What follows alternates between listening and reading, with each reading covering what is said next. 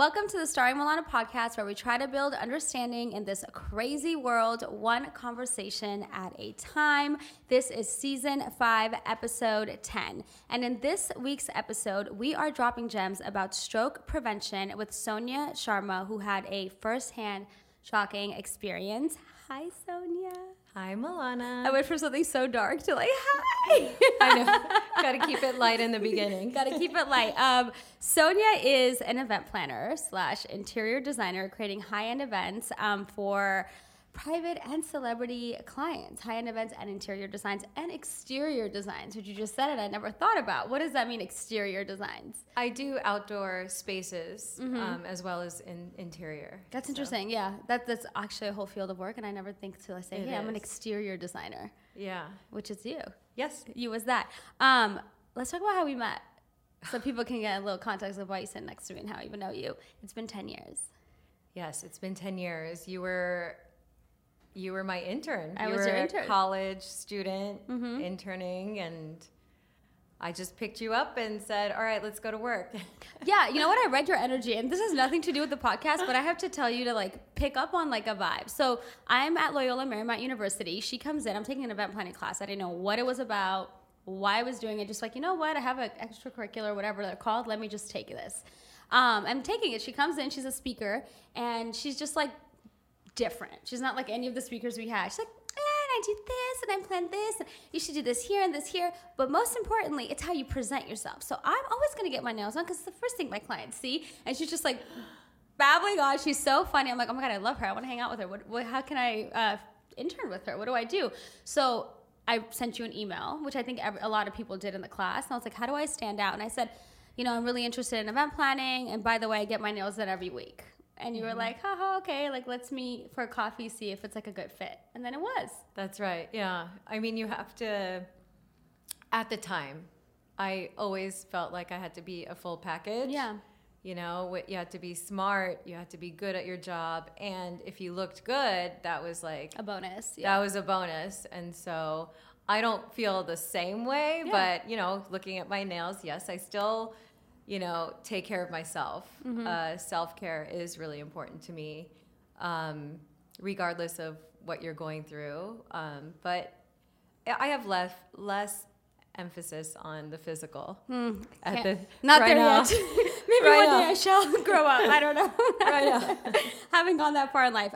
But yes, so I interned with her, and in December 2011 is when we started. She threw me into the ringer with a crazy first event. I mean, it was like the most insane thing I've ever seen. I don't know how much I can talk about, but it was first 1-year-old's birthday party, and it was just nothing you've ever seen before. And first of all, beautiful work, obviously, but very like high end. Yes, it was multi-million-dollar project, so I needed all hands on deck. So I met you, and I was like, okay, come. Yeah. I need help.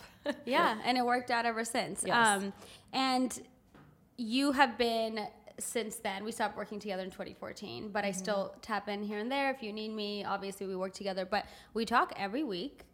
You are like a family member / mentor / friend to me, like just like a life mentor. You've taught me so much, not about the events industry, just life in general, and I'm forever thankful for you and everything you've taught me. So I just want to start there. Thank you. Of course. Now, tell us a little bit about yourself and what you do in your work before we get into the rest of this episode. Sure. So I've been an event producer for over 10 years, and that fed my soul for a really, really long time. And I was lucky enough to get married, have 2 kids. We purchased and remodeled a house. Then we have everything that anyone could ever want in life for my age. And so I've had a great life, and I'm very grateful for everything I have, and I'm actually really excited about my next like chapter. So that's like, it all began with what we're talking about, my next chapter. Okay, so let's just get into that then. Sure. Can you talk about the day so Sonia had a stroke back in, when was it? Was it October 2020? in October 2020. And can you talk about that day in detail a little bit? Because, well, for context, if you don't mind sharing your age, because I think that's something that's important. Yeah, that's very important. So it's pretty rare for someone at 42 to have an acute stroke. So it wasn't mild. It was something that I never expected to happen to me. I was just living a typical life during COVID, which is always, a stressful time for the entire world. But I never thought I would have a medical issue or a trauma. So I woke up on October 21st, 2020, and I felt tired. And because I have children and a husband, my husband was trying to wake me up. And he was saying, come on up, we have to get up, we have to take care of the kids. And I just felt out of it. I felt drunk and high at the same time. I just didn't feel like myself. So I slowly got up, and then I felt really I didn't feel normal. So I sat back down on a bench we have, and my husband kept saying, "What's wrong with you?" And I had the answer in my head, but I couldn't verbalize it. And that's aphasia. That's when you can't speak. So I could say words, but I couldn't put together a phrase. And that's when he told me, right away, get dressed. I'm taking you to the hospital. And I kept saying, I'm tired. So I could say I'm tired, but I couldn't answer questions properly. So it's crazy. My husband had the foresight to actually film me at this time, which is crazy. And film you? Yeah. Oh, I didn't know that. He got his phone and he filmed me. And he wanted to document this for the doctor. Right. So he just knew. I don't know how. He just knew something's wrong. My kids were worried. And so he called my neighbor. They ran over to take care of my kids. He put me in the car. It happened really fast. He was driving really fast. And I was like, oh my, what are you doing? What are you doing? I'm okay. He's like, no, you're not. You're not. By the time we got to the hospital, the ER, because of COVID, it was very tricky. You had to wait outside. They asked me my name, and I could say my first name. I couldn't even say my last name. So my husband had to help me get registered into the hospital. Luckily at UCLA, they were able to react really quickly, and they did an MRI, and sure enough, they found that there was a blood clot on the left side of my brain that was blocking that section of my brain that's in charge of speech. So it happened so fast. They explained to me that they would insert a stent in my groin area. Yeah. Sorry. And I was awake. They prepped me for surgery. I go up the elevator. I'm numb, but I'm awake. And there's a screen. There's several screens on the side. And I watched what looked like a wire or a stent, something go into my brain. So now I'm watching it. You watched it? I watched it. Oh. And so I saw, she was talking to me, and she's like, oh, it's more than one. And it was almost like she was like, I can't suck it out. I feel like they were kind of like a vacuum. They're trying to get it out of my brain. And I remember saying, do what you got to do. Probably really slowly, but I was like, do what you got to do. I was just thinking, get it all out of there because I don't want to come back. I don't want this to happen again. Mm-hmm. And so she broke down some of the blood clots. I remember her talking to me while she was doing this. And then I recovered in the ICU. And by then, I don't know how many hours went past, but within hours, I was able to say my last name again. Okay. And everyone seemed happy. I was tired, groggy.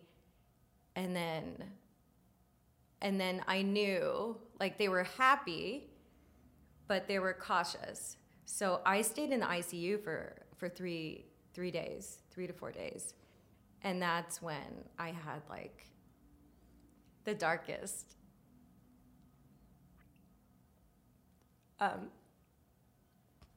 that's when I had the darkest night of my life. Because, you know, someone can always visit you in the hospital, but it's just you in that bed. And of course, I have children. So I was alone. And also because of COVID, you know, it's the ICU, you can't sleep over. So, oh my God.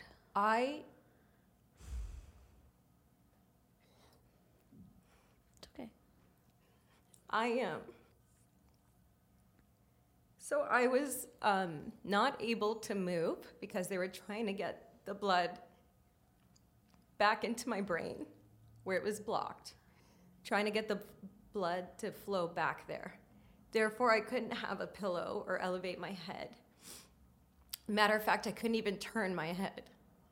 And like you were just kind of in a stuck position? Yeah. Okay, wow. Not only that, they were so concerned about something going wrong or checking on me, and I'm sure that was their job. I remember in my mind thinking, God, they won't let me sleep. So every hour they woke me up and they would ask me questions. What's your name? What's your birth date? And you know, you're tired and you do your best, so I would answer them and they would come every hour. So it was for me, it was torture because I couldn't sleep, I couldn't move, I couldn't eat, I couldn't sleep, and I just waited, you know, and I had to wait it out. And eventually I had a breakdown with the nurse. I didn't understand, you know, that they were saving my life. And I also didn't fully process that I was like fighting for my life. Yeah. Sorry. My brain was so precious. I would have been alive, to be clear, but my brain dictates like everything in my life. Of course. Without your brain, your life, the quality of your life could go down, you know? And so I was fighting for my brain to get it back, you know, to recover from the damage. Mm-hmm. So when you're alone and you can't sleep and you can't eat and you can't move, all you have are your thoughts. Mm. And when you have your thoughts, you can go to a dark place. You can go wherever you want. And all I can remember from that time was thinking about my kids and how I had to see them again. And so I fought. I would look at this piece of paper on the wall, and there were 10 words. And after the surgery, I could say 6 out of 10. And I could read the words, and I just started practicing saying those words, the 4 or the 5 that I couldn't say before. And each day I could add 1 word, and I would ask the nurse to tell me what's that word. Like, she would have to say it, and I would mimic her. Got it. And that's how I learned how to speak. It started that night, and it's continued to today, you know? And so I never had to go to a speech therapist because, lucky for me, the next day in the afternoon, I was able to raise my head and turn my head. And that's when I finally got to sleep. So I just each day got a little bit better. And then on the 5th day, I was clear to leave. Mm-hmm. And I just walked out with no major physical side effects or verbal or mental side effects. So I'm very lucky compared to a typical person. And I think my drive to live really saved me. You know, my husband saved me because he loved me and he asked me questions. Now, had he let me sleep in, I would be brain dead and possibly paralyzed on the right side of my body. Really? Yes. Did they tell you like the window of time? Yes. What was it? So normally to have a thrombectomy procedure, you would have to have your first symptoms within 6 hours. So I was very lucky that my husband woke me up at that time. And I always think back. I don't always think back, but I do reflect on what would happen if he let me sleep in that morning. Mm-hmm. And I'm always so grateful that he woke me up. He asked me questions. He filmed it for the doctor. And he drove me to the ER. Smart guy, that Philip. Yeah. Now, drove you to the ER. Did he know you were having a stroke?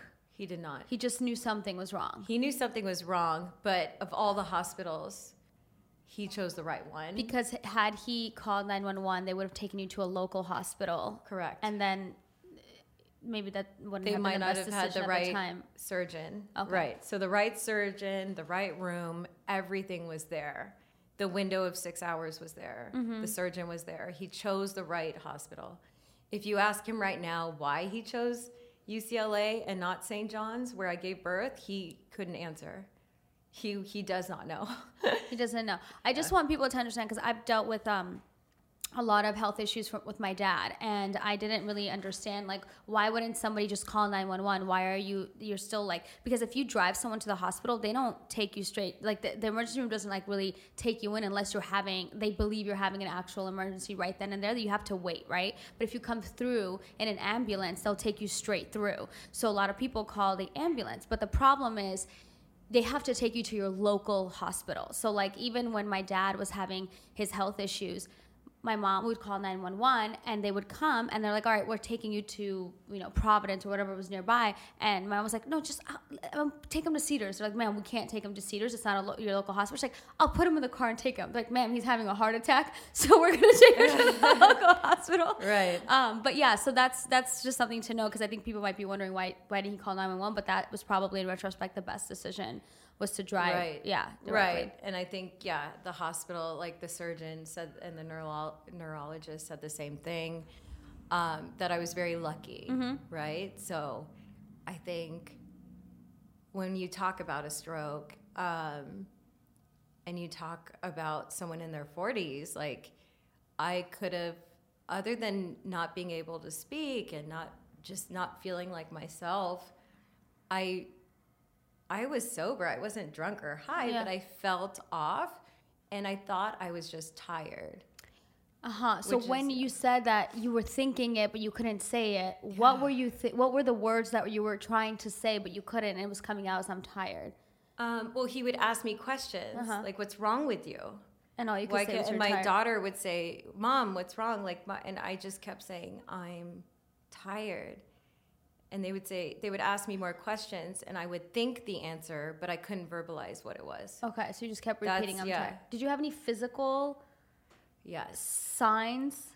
So I didn't know this at the time, but on the right side of my face, on the lower portion, there was a little bit of drooping. A little bit, like slight. Very slight. Okay. So I didn't notice, but I also didn't look in the mirror.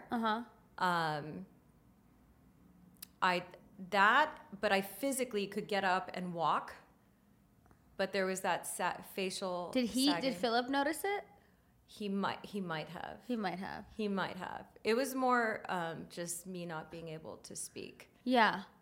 And then me keep saying I'm tired. Mm-hmm. So those were my signs. There's obviously more signs if you're having a stroke. Yeah, because usually you hear more about the physical signs. I guess people aren't like paying attention like Philip was, or aren't looking and asking all the right questions. A lot of the time I think people miss it because someone decided to sleep in, or because there's no physical signs and you just aren't aware enough to ask the right questions to figure out that, oh no, this is something serious. Exactly. And I always think about if I was alone, if I didn't have children, if I didn't have a husband, and I was just a typical single woman. Yeah. without even a dog, like what would have happened? And I think about that, and then it goes back to just being grateful that all these things happen at this time for me. Yeah. And, and then having that one night by myself that I didn't know at the time, but that was the beginning of my next chapter. Okay, well let's get into that. Yeah. Let's get into that. Let's get into your next chapter, and then we'll go back and talk about the type of stroke and all of that. You sure? Oh, you want? Okay, we could go into No, it now. I don't know. Yeah, no, let's get into it, because you know what? I like to educate people a little bit before we give them too much detail. So first of all, because a lot of people confuse like heart attack and stroke, and like no, people don't know the difference. I'm gonna just read you like a brief description of what a stroke is. A stroke occurs when a blood vessel that carries oxygen and nutrients to the brain is either blocked by a clot or bursts or ruptures. When that happens, part of the brain cannot get the blood and oxygen it needs, so it and the brain cells die. There are 3 main types of a stroke. Okay, so guys, English is my third language. We talk about this all the time, so pardon my pronunciation. Ischemic stroke. This is the most common stroke, by the way. I think 87% of strokes are the ischemic stroke. That's when blood flow through the artery that supplies oxygen-rich blood to the brain becomes blocked. And then there's a hemorrhagic stroke. Is that correct? Hemorrhagic. Again, English kids. Happens when an artery in the brain leaks blood or ruptures, breaks open. The leaked blood puts too much pressure on brain cells, which damages them. And then the last one is transient ischemic attack. Is sometimes called a mini stroke. It is different from the major types of stroke because blood flow to the brain is blocked for only a short time, usually no more than 5 minutes. Warning signs, this is warning signs of a major stroke. So this is like a mini stroke. It might just happen. And actually I heard a lot of young women get these. They have these mini strokes. They don't even know that they've had them. So this is, it's not a major stroke. You don't end up in the hospital, but it happens and they're mini, and it's signs that you might have a major stroke at some point in your life. So do you know what kind you had? I had an ischemic stroke that was moderate to severe. And I think a lot of people, when they have one, this is the most common one, like you said. So it should be taken serious. It's not something that you could just take medication and it'll shrink it. I'm very grateful that I had the procedure when I did, within the window where it was possible. And so I think awareness of paying attention to how you feel and paying attention to your health and, taking care of yourself, obviously, but also having a support system is so important for young women who might have a stroke, because someone like me could just go back to sleep. Yeah. And then I would permanently have that brain damage, which I permanently do have brain damage, by the way. So my brain damage will be there forever. Mm-hmm. Luckily, my brain has been recovering for 16 months now. And my brain is amazing. It's amazing what's happening, because I'm able to use other parts of my brain to cover up the damage and make up for the damage. So that recovery was amazing. I went from not being able to say my last name to now speaking to you today. Mm-hmm. I pass as someone who never had a stroke. It's obvious to me. I have side effects that I'll have for the rest of my life because of the brain damage. So one thing, that I'm always aware of, that I'll have to live with, is the left side of your brain affects the right side of your body. So I could have been paralyzed, but I'm not. And I look like I'm fine when you see me. However, on a bad day where I'm tired, the right side of my body, from my head to toe, is sensitive, and it feels like there's like an electric current going through it. Yeah. And so something as simple as just putting on my right earring or my right shoe on my foot like I cringe. Like it hurts. It hurts for a few seconds. You get over it. You live your life. You go to work. You hug people. You do what you got to do. But I know that day, that morning, I know for sure I need to sleep a full hours. I need to sleep a full 8 hours. Does it do something for you mentally? And I asked that because I remember a few years ago I was going through my health issues and I was in and out of doctor's offices and knew what was going on. And one thing that I kept describing to them is that I feel all these sensations. I kept saying the word sensations. I said, if I get in the car and I turn on the air conditioning and it's blowing on, like I feel it hurts me. The air conditioning hurts me. Like if somebody touches me like that, I feel it in my whole body. And I was trying to explain that to them. And they just, obviously thank God that I don't know what happened, but that feeling is really gone. And sometimes it comes back here and there. But the way that they described it is, it's maybe you have fibromyalgia because it's the ins and outs of like numbness and this and that. And that's kind of what they passed it off to be. But mentally, even though I was still like going through my day and doing that, I just felt like, okay, something's wrong with me. The second that I felt that, like, this isn't normal. I shouldn't be tingling. I shouldn't be feeling like this numbness. And that, even though you're fine and you're breathing, you're healthy, you're walking around, you can have a conversation, you're in a meeting. To me, mentally, that was like always there. And it really did, it did do something to me. It was not in a good place for a while. So I don't know. Does that do anything for you mentally? Well, I think, yes. I mean, right after I got out of the hospital, all I wanted to do was go back to normal. Mm-hmm. I wanted to prove to everyone that I was back to normal. And I kept it. I was definitely went through a phase where I was embarrassed by it. I was like scared to tell people. I thought maybe they would think like, oh, she has brain, like something's wrong with her now. Like she's that woman who was successful, but now she's limited. But I now embrace my limitations actually because I don't push myself. And I used to push myself to make other people happy. And now I don't push my body to make other people happy. On the flip side, my kids, when I snuggle with them, they know that the right side is sensitive, right? Mm-hmm. So they can't be as normal kids want to hug you and jump squeeze on you, jump on you. Everyone knows like the right side for mommy. It's off limits. My little one's always like, is this your sensitive side? We call it my sensitive side. Yeah. So, I mean, I'm not sure if that's going to be that way, like there for the rest of my life, but I'm really, honestly, I'm gonna be okay with that for the rest of my life. Mm-hmm. There's some things that are going to limit me for the rest of my life. Because I will get tired.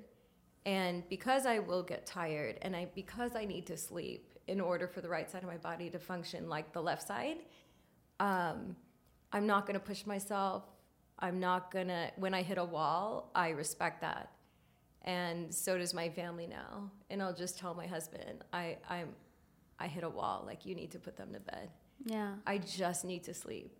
Now, I don't fight it anymore. I don't try to prove anything to anyone anymore. Mm-hmm. So I'm in a different place. So I will be limited for the rest of my life, but not something anyone would see unless you're my family member living with me. Yeah. So I'm very lucky in that way. Unless I talk about it, no one would know. Mm-hmm. If I drink 2 glasses of wine, which should not happen often at all, I'll say the word month instead of week. I'll say year instead of, decade. Or I do that on a regular day. Minus the wine. People say that though, but I really fumble with my words. Yeah. I get them jumbled up. I know what the word is, the correct one, but in my brain I have like options, and when I'm fatigued or when I've had wine, I choose the wrong one to say. But it's forgivable, mm-hmm. And putting on an earring is my choice.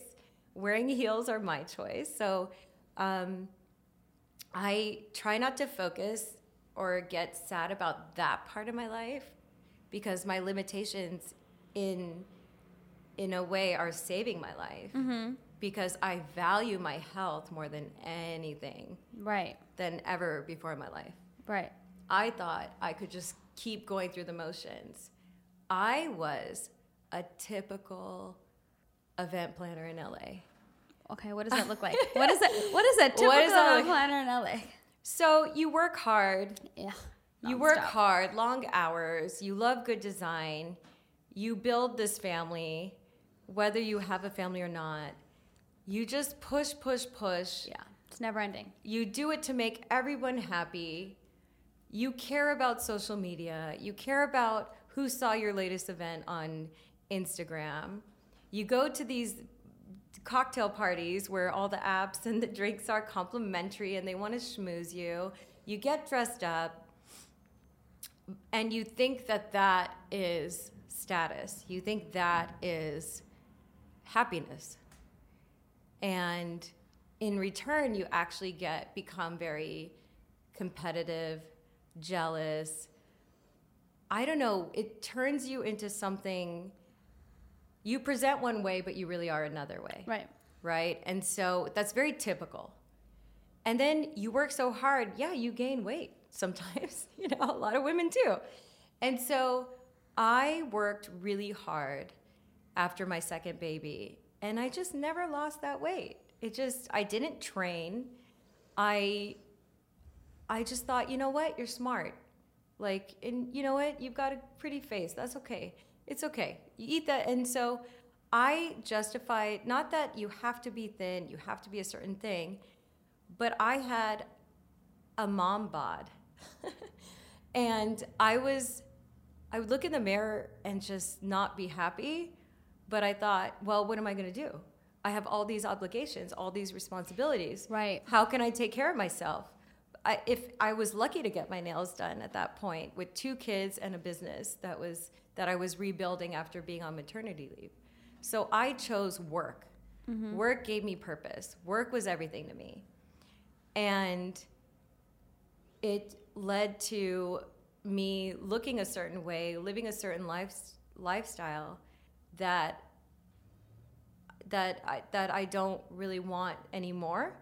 So after my stroke, I thought I wanted to go back to normal, but I realized in the first few months that normal didn't feel right anymore. It didn't feel right anymore. And so the one thing I could say about nutrition is I stopped eating my feelings. I stopped eating and drinking my feelings. And by that, I mean, when I was happy, I would eat a cupcake. When I was celebrating, I would have a glass of wine. Mm-hmm. If I was networking, we would have cocktails. Whenever I felt happy, there was a food or a beverage item that would reflect my feeling. When I was sad, I would go for the potato chips or the chocolate. Or you know what? I have my period. Okay, now I'm gonna eat chocolate and chips. Oh, my favorite excuse. It doesn't. So, but I would eat after my stroke, and one thing that made me sad is food didn't taste the same to me, and I didn't understand it. And I asked the neurologist, why don't things taste the same? And she couldn't explain it. She's like, that part of your brain was not affected by your stroke. I don't know what to tell you. And so it made me sad that In-N-Out didn't taste the same and that French fries didn't taste the same. It's a blessing in disguise, let me tell you. It was. And then I realized not only did things not taste the same, but things didn't smell the same. And Did you have COVID? I didn't have COVID. During or after the It's the opposite. Wow, that's so interesting. Yeah. So, and it reminded me of when I was pregnant. You have these heightened hormones and you could smell things. So imagine being permanently like that. It got to where I would walk somewhere into a room. I just I didn't know what to say. I knew what I was thinking. I knew I could say it. I walked into someone's apartment and I could smell the mold in the hallway in their bathroom. Oh, wow. Well, you should probably say something then. I could. No, because I was a guest. Mold's a big deal. Yeah. I know. Normally I would. If you're the mold we were close. You can make a career out of that. Okay. And I went to a restaurant. Yeah. Sushi restaurant. And I went up to the counter. I was in a hurry. I was in between meetings. And I just looked at the lady and I said, you have a sewage problem. And she was like, what? And I said, you have a problem here. Don't you smell it? And she was like, no. And I was like, I can't eat here. I walked out and I realized it was outside. The sewage, like I could smell things. Now this sounds weird, right? You're like, okay, so she can smell things, okay. But it's like a good and a bad thing. The good thing I realized is things didn't taste good to me anymore because they were processed. Right. I could smell the chemicals when I like you would have to pay me to eat a red velvet cupcake because it's not real. Yeah. It's all chemical. That's not cream cheese. It's like that's not a real flavor found in nature. So when someone gave me a vanilla milkshake from Shake Shack, I think people like it. I don't know. All I tasted was chemicals. It was so fake, I was repulsed by it because there's no real vanilla in there. So that kind of like happened to me, and now I don't eat those types of foods. And that's one of my 3 things: physical, emotional, and mental changes that happened in the past year. But that changed me forever, I think, because I can smell everything. Yeah, you had a lifestyle change. Yeah, but there's some smells that are normal for humans that I do not want to smell. Yeah, no, I know. I was gonna say, you walk in a room, you smell the room. What do you smell in this room? I don't know if I want to know. It's a little warm in here. You guys are fine. You guys are fine. No one. That is hilarious. I'm done. Okay. Yeah, I could smell like, and so that's just one side effect. Right. That's fine. Also, like, you know, in my brain, like there's a switch. You hit, and like it. Sometimes it's trauma that leads to the switch. Sometimes you're just fed up emotionally. But I started reading. Instead of watching Netflix, right? And I started exploring things that like fed my soul. I would binge watch like a series. And after all those hours in that great story, I would say, what did I gain from this? And the answer was nothing much. You know what? It's scary to reflect sometimes on TV because then you realize it's like a whole bunch of nothing that you just watched and you're like, I shouldn't be doing this. I feel like I was numbing myself. Yeah, no, that's what it's for. I mean, reality TV numbs me and I am just happy with it. So, but it's not, like, what did you learn from it? I don't know what I gained from it. So then I like would wake up with a purpose, right? And so I was like, okay, what am I going to do today that's different? Or, you know, I started meditating. I meditate every single morning. I do guided meditation. And then I added this past year in January, I added a gratitude journal. So it reminds me of what I'm grateful for, and I list 7 things. Then at night, I write in that journal what I accomplished that day, good or bad. And, you know, I'm just kind of studying. I'm trying to rewire my brain, basically, and focus on what I want out of life, what I'm grateful for. I have no interest in like the things that I was interested in, which is a good thing and a bad thing, because now my poor husband had to like get to know this version of me. Right. And we used to drink wine and have charcuterie. And now I don't really want to eat meat at night. I don't want to drink more than 2 glasses. So we have to connect other ways, right? And so we're working on being best friends. And so for your best friend, if your best friend doesn't really drink, then you don't pressure them to, right? Right. So we go for walks. We do other things. We hang out in the lounge. We go swimming. We take our kids out. Like, I'm not trying to connect with other people through food and beverage, which is the easiest thing you could do. It is the easiest, yeah. It's the easiest. Let's go grab a drink. Yeah. Let's go do this. And so, well, COVID made it kind of easy not to do that for me, but I don't know how I'm going to continue, you know, how am I going to connect with people? I ask myself, how are you going to connect with people? If it's not food or drinks. Yeah. Different settings. Yeah. Hikes, well, you know? I mean, and I always think, like, how are you going to be at the next party? You know, I'm not sober by any means. Yeah. I do drink here and there, but I'm really looking for deeper connections with people. Yeah. And that's a journey on its own, you know? So making those changes, reading books, meditating, taking care of yourself. I now know 5 months after my stroke that I actually was born with a blood disorder. And this So blood like in disorder, March 2021-ish, you learned? in February. In February. Yeah. And it took them that long to figure it Yes. out? Okay. Because I was cleared by the hospital. Okay. There was no follow-up for me. Interesting. So I didn't know what to do with myself. So I went to my doctor. You were seeking your own. So another thing that happened shortly after my stroke was 2 weeks after my thrombectomy, I woke up and I washed my hair and big chunks of hair were falling out. And I thought it was just me and I was just hallucinating. So I went along with my day, asked my husband if he noticed anything. He said no. And the next day I realized it was coming out in big chunks and not breaking off. I was losing my hair. I could see my scalp. So I quickly put my hair in a bun, cried about it, showed my husband, and he looked it up, and we thought it was a side effect from having a surgery. We called, my doctor, and she said that it's not directly caused by the stroke. It's related. Like having a stroke, having a procedure, and whatever trauma I went through, my body then caught up with the trauma 2 weeks later by my hair falling out. So now it was left with 40% of my hair gone.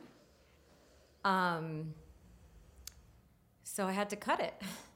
So I cut it, and then I had to have a comb over, and I called it my curtain. Because if you lifted my little curtain, you would see that there was nothing there. So I was like, really? This too? And I gotta tell you, I cried more over my hair Oh my God. than I did about my stroke. Oh, I'm people not have kidding. no idea. It really does it when you physically see the actual physical loss or something that the damage, like the physical damage of a health scare or a situation. It really affects you mentally way more than surviving that, because you're like, okay, well now I'm good.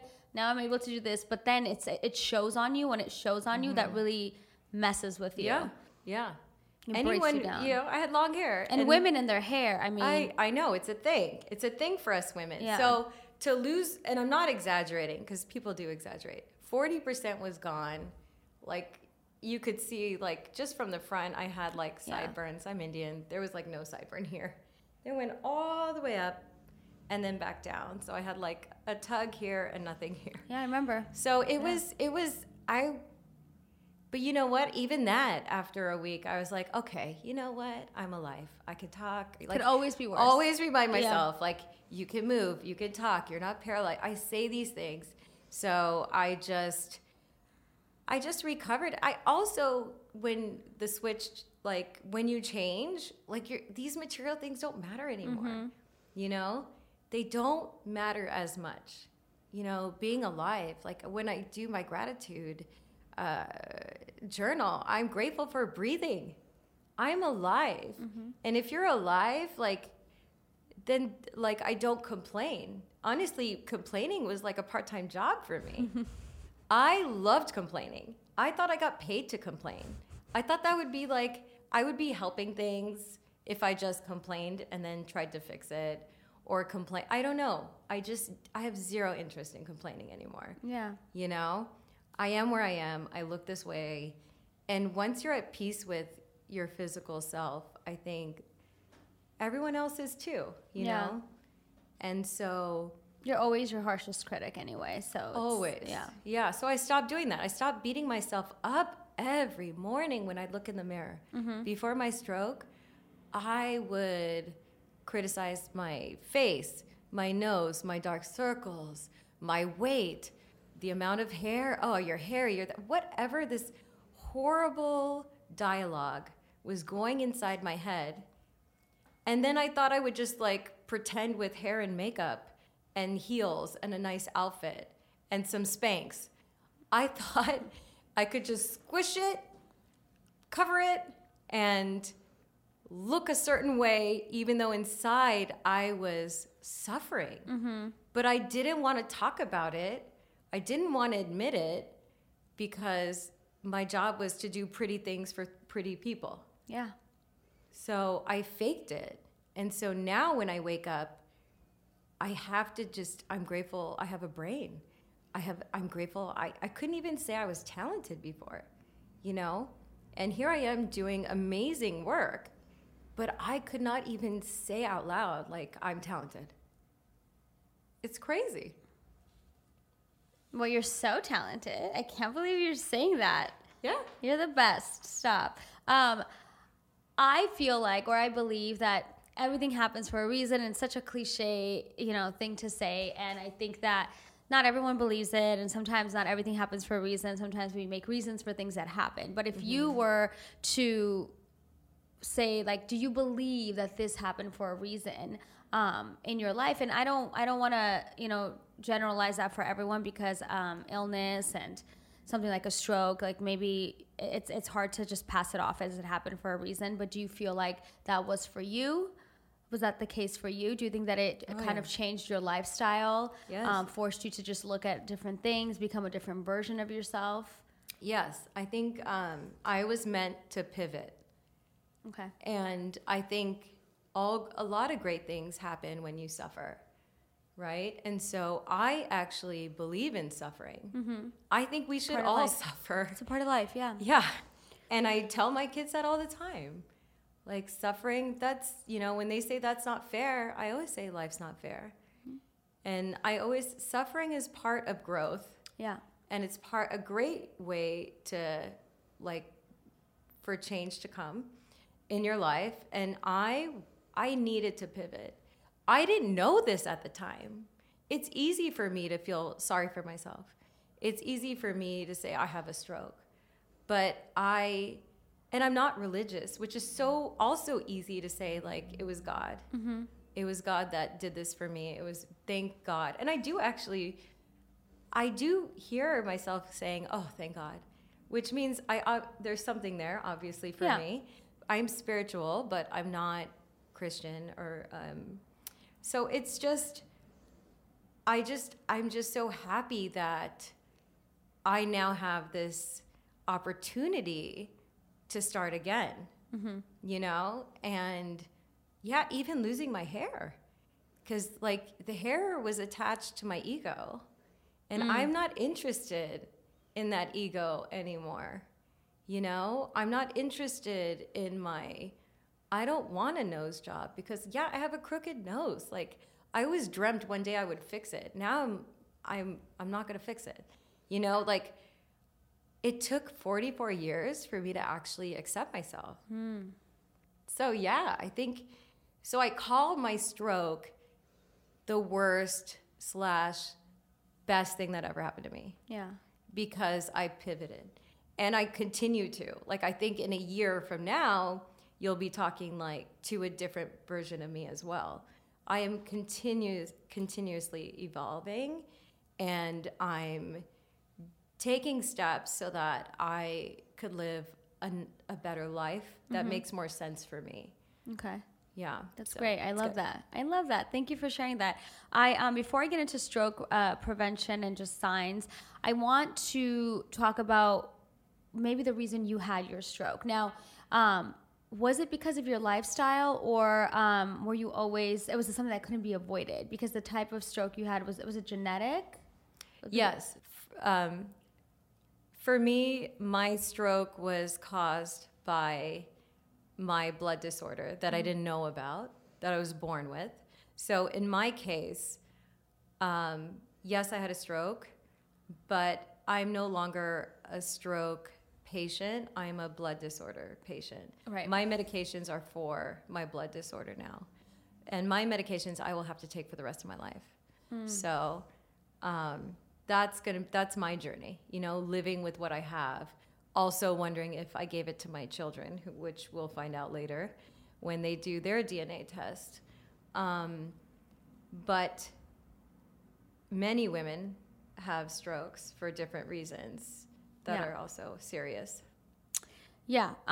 So I just want to leave you guys with a few things that we can do or focus on or keep or pay attention to prevent a stroke. So controlling high blood pressure is definitely one of them. Lowering your cholesterol and saturated fat in your diet. Quitting tobacco use, limiting your alcohol use, everything in moderation. Probably wouldn't recommend, any hard drugs. That's not good for you. Managing diabetes if you have it, and maintaining a healthy weight, good diet, exercising regularly. And this was interesting to me because I actually know someone who was diagnosed with this and had no idea, and they caught it really early. If you have obstructive sleep apnea, you have to get it treated because it could lead to a stroke. It's basically when you stop breathing while sleeping, and you don't even know that it's happening, but people have this and then they stop breathing for a second and they wake up and they're fine. It's really a thing, but if you have it, you should, I don't know how to get checked for it, what signs we're looking for. Maybe if you're sleeping, like having an irregular sleeping patterns or something, that can maybe be a sign of it. But if you have that, I would get that checked out because that has been connected to strokes. So those are some things that you can do, which sound like very basic and like obvious, but they're not. We do them, we kind of just take our bodies for granted every day. Every day we take our bodies for granted. And I've seen firsthand with my dad what happens when you do that. Someone who has had high blood pressure but continued to eat whatever he wanted or smoke cigarettes, 1-2 packs a day, ends up with a brain aneurysm and a stroke and an open heart surgery, quadruple bypass. It's like nonstop. So watching him was like, oh wait, like this is, I'm also getting older. I need to focus on things that, that I need to maintain my health too. And one more thing I want to say, because I really value what Philip did and I really respect it, and I had to do this in my life with my father, and I didn't understand it until I was in this situation, is being an advocate for people who can't advocate for themselves in those moments, right? So like recording you, catching it is one thing, but recording you, taking you to the doctor, telling them, look, this is what's happening, like you need to take this seriously. I begged a surgeon to do my dad's open heart surgery at 1:00 in the morning in the emergency room. He's like, we're leaving with it. I'm like, you need to do it, he's not feeling well. They're like, no. I'm like, he's not feeling well. After a 4-hour surgery, they came back and said he would have died had we not done it today. So it's like, and his English is not well. So it's like advocating for people who are in those moments, aren't able to advocate for themselves. And, that's really important. I think that it goes a long way in prevention too. Yeah. It happened also when I had my C-section. Like I was in labor for over 24 hours and I kept having fevers. I was not doing well. And he finally, my husband, Philip, is the one who called the doctor and was like, just cut the baby out now. Like she suffered too much. Like, I couldn't even say it because I was dilating, whatever. I was suffering and I couldn't articulate it. Yeah. Because you think it's normal. Yeah, you think it's normal. And I think women are so used to suffering. Yeah. That we kind of forget, like, hey, no, this is not normal. Say something, do something. And I'm lucky that my husband is my best friend who did that for me. But if you don't have a best friend, a partner, a sibling to advocate for you, especially if you're an immigrant, with limited English resources, then it's really hard. So we all, I think one of my lessons is always I'm always going to look out for my kids, but I also one day he might need me, you know? So we all have to look out for each other. If you know someone who is single, living alone, and you don't hear from them, go ahead and check in on them. You know what I mean? Well, yeah, wow. I guess we don't think about this. Yeah, well, I have a sister who's single. Yeah. And she doesn't have a dog or a cat. If something happened to her, who would have noticed? You know what I mean? So we all have to have each other's back in that way. Yeah. I think. Thank you for that. That's important. And we're going to just leave you guys with this, whether to look out for yourself or someone else. Here are some signs of a stroke. So sudden numbness or weakness in the face, arm, or leg, especially on one side of the body. Sudden confusion or trouble speaking or understanding speech. Sudden vision problems in one or both eyes. Sudden difficulty walking or dizziness, loss of balance or problems with coordination, and a severe headache with no known cause. Thank you so much for sharing and being so open. This was amazing. I really enjoyed having you here. I'm sure this is going to really touch some people and maybe save a life or two. I mean, who knows? Who knows? Yeah, who knows? Thank you for having me. Yeah, I'm so happy to see you doing better. You look great. You sound great. Yeah, thank you for sharing. And actually, you want to share where people can see your incredible work because you are so talented. There's that word. Where they can follow, whatever, your website, your Instagram, whatever. You can follow me at Sonia Sharma Events or soniaevents.com. Perfect. Okay, thank you guys so much for listening. Make sure to subscribe, leave a rating or a review. And if you're listening on the podcast app, you can also watch this video on youtube.com/StarringMilana. Follow me at Starring Milana.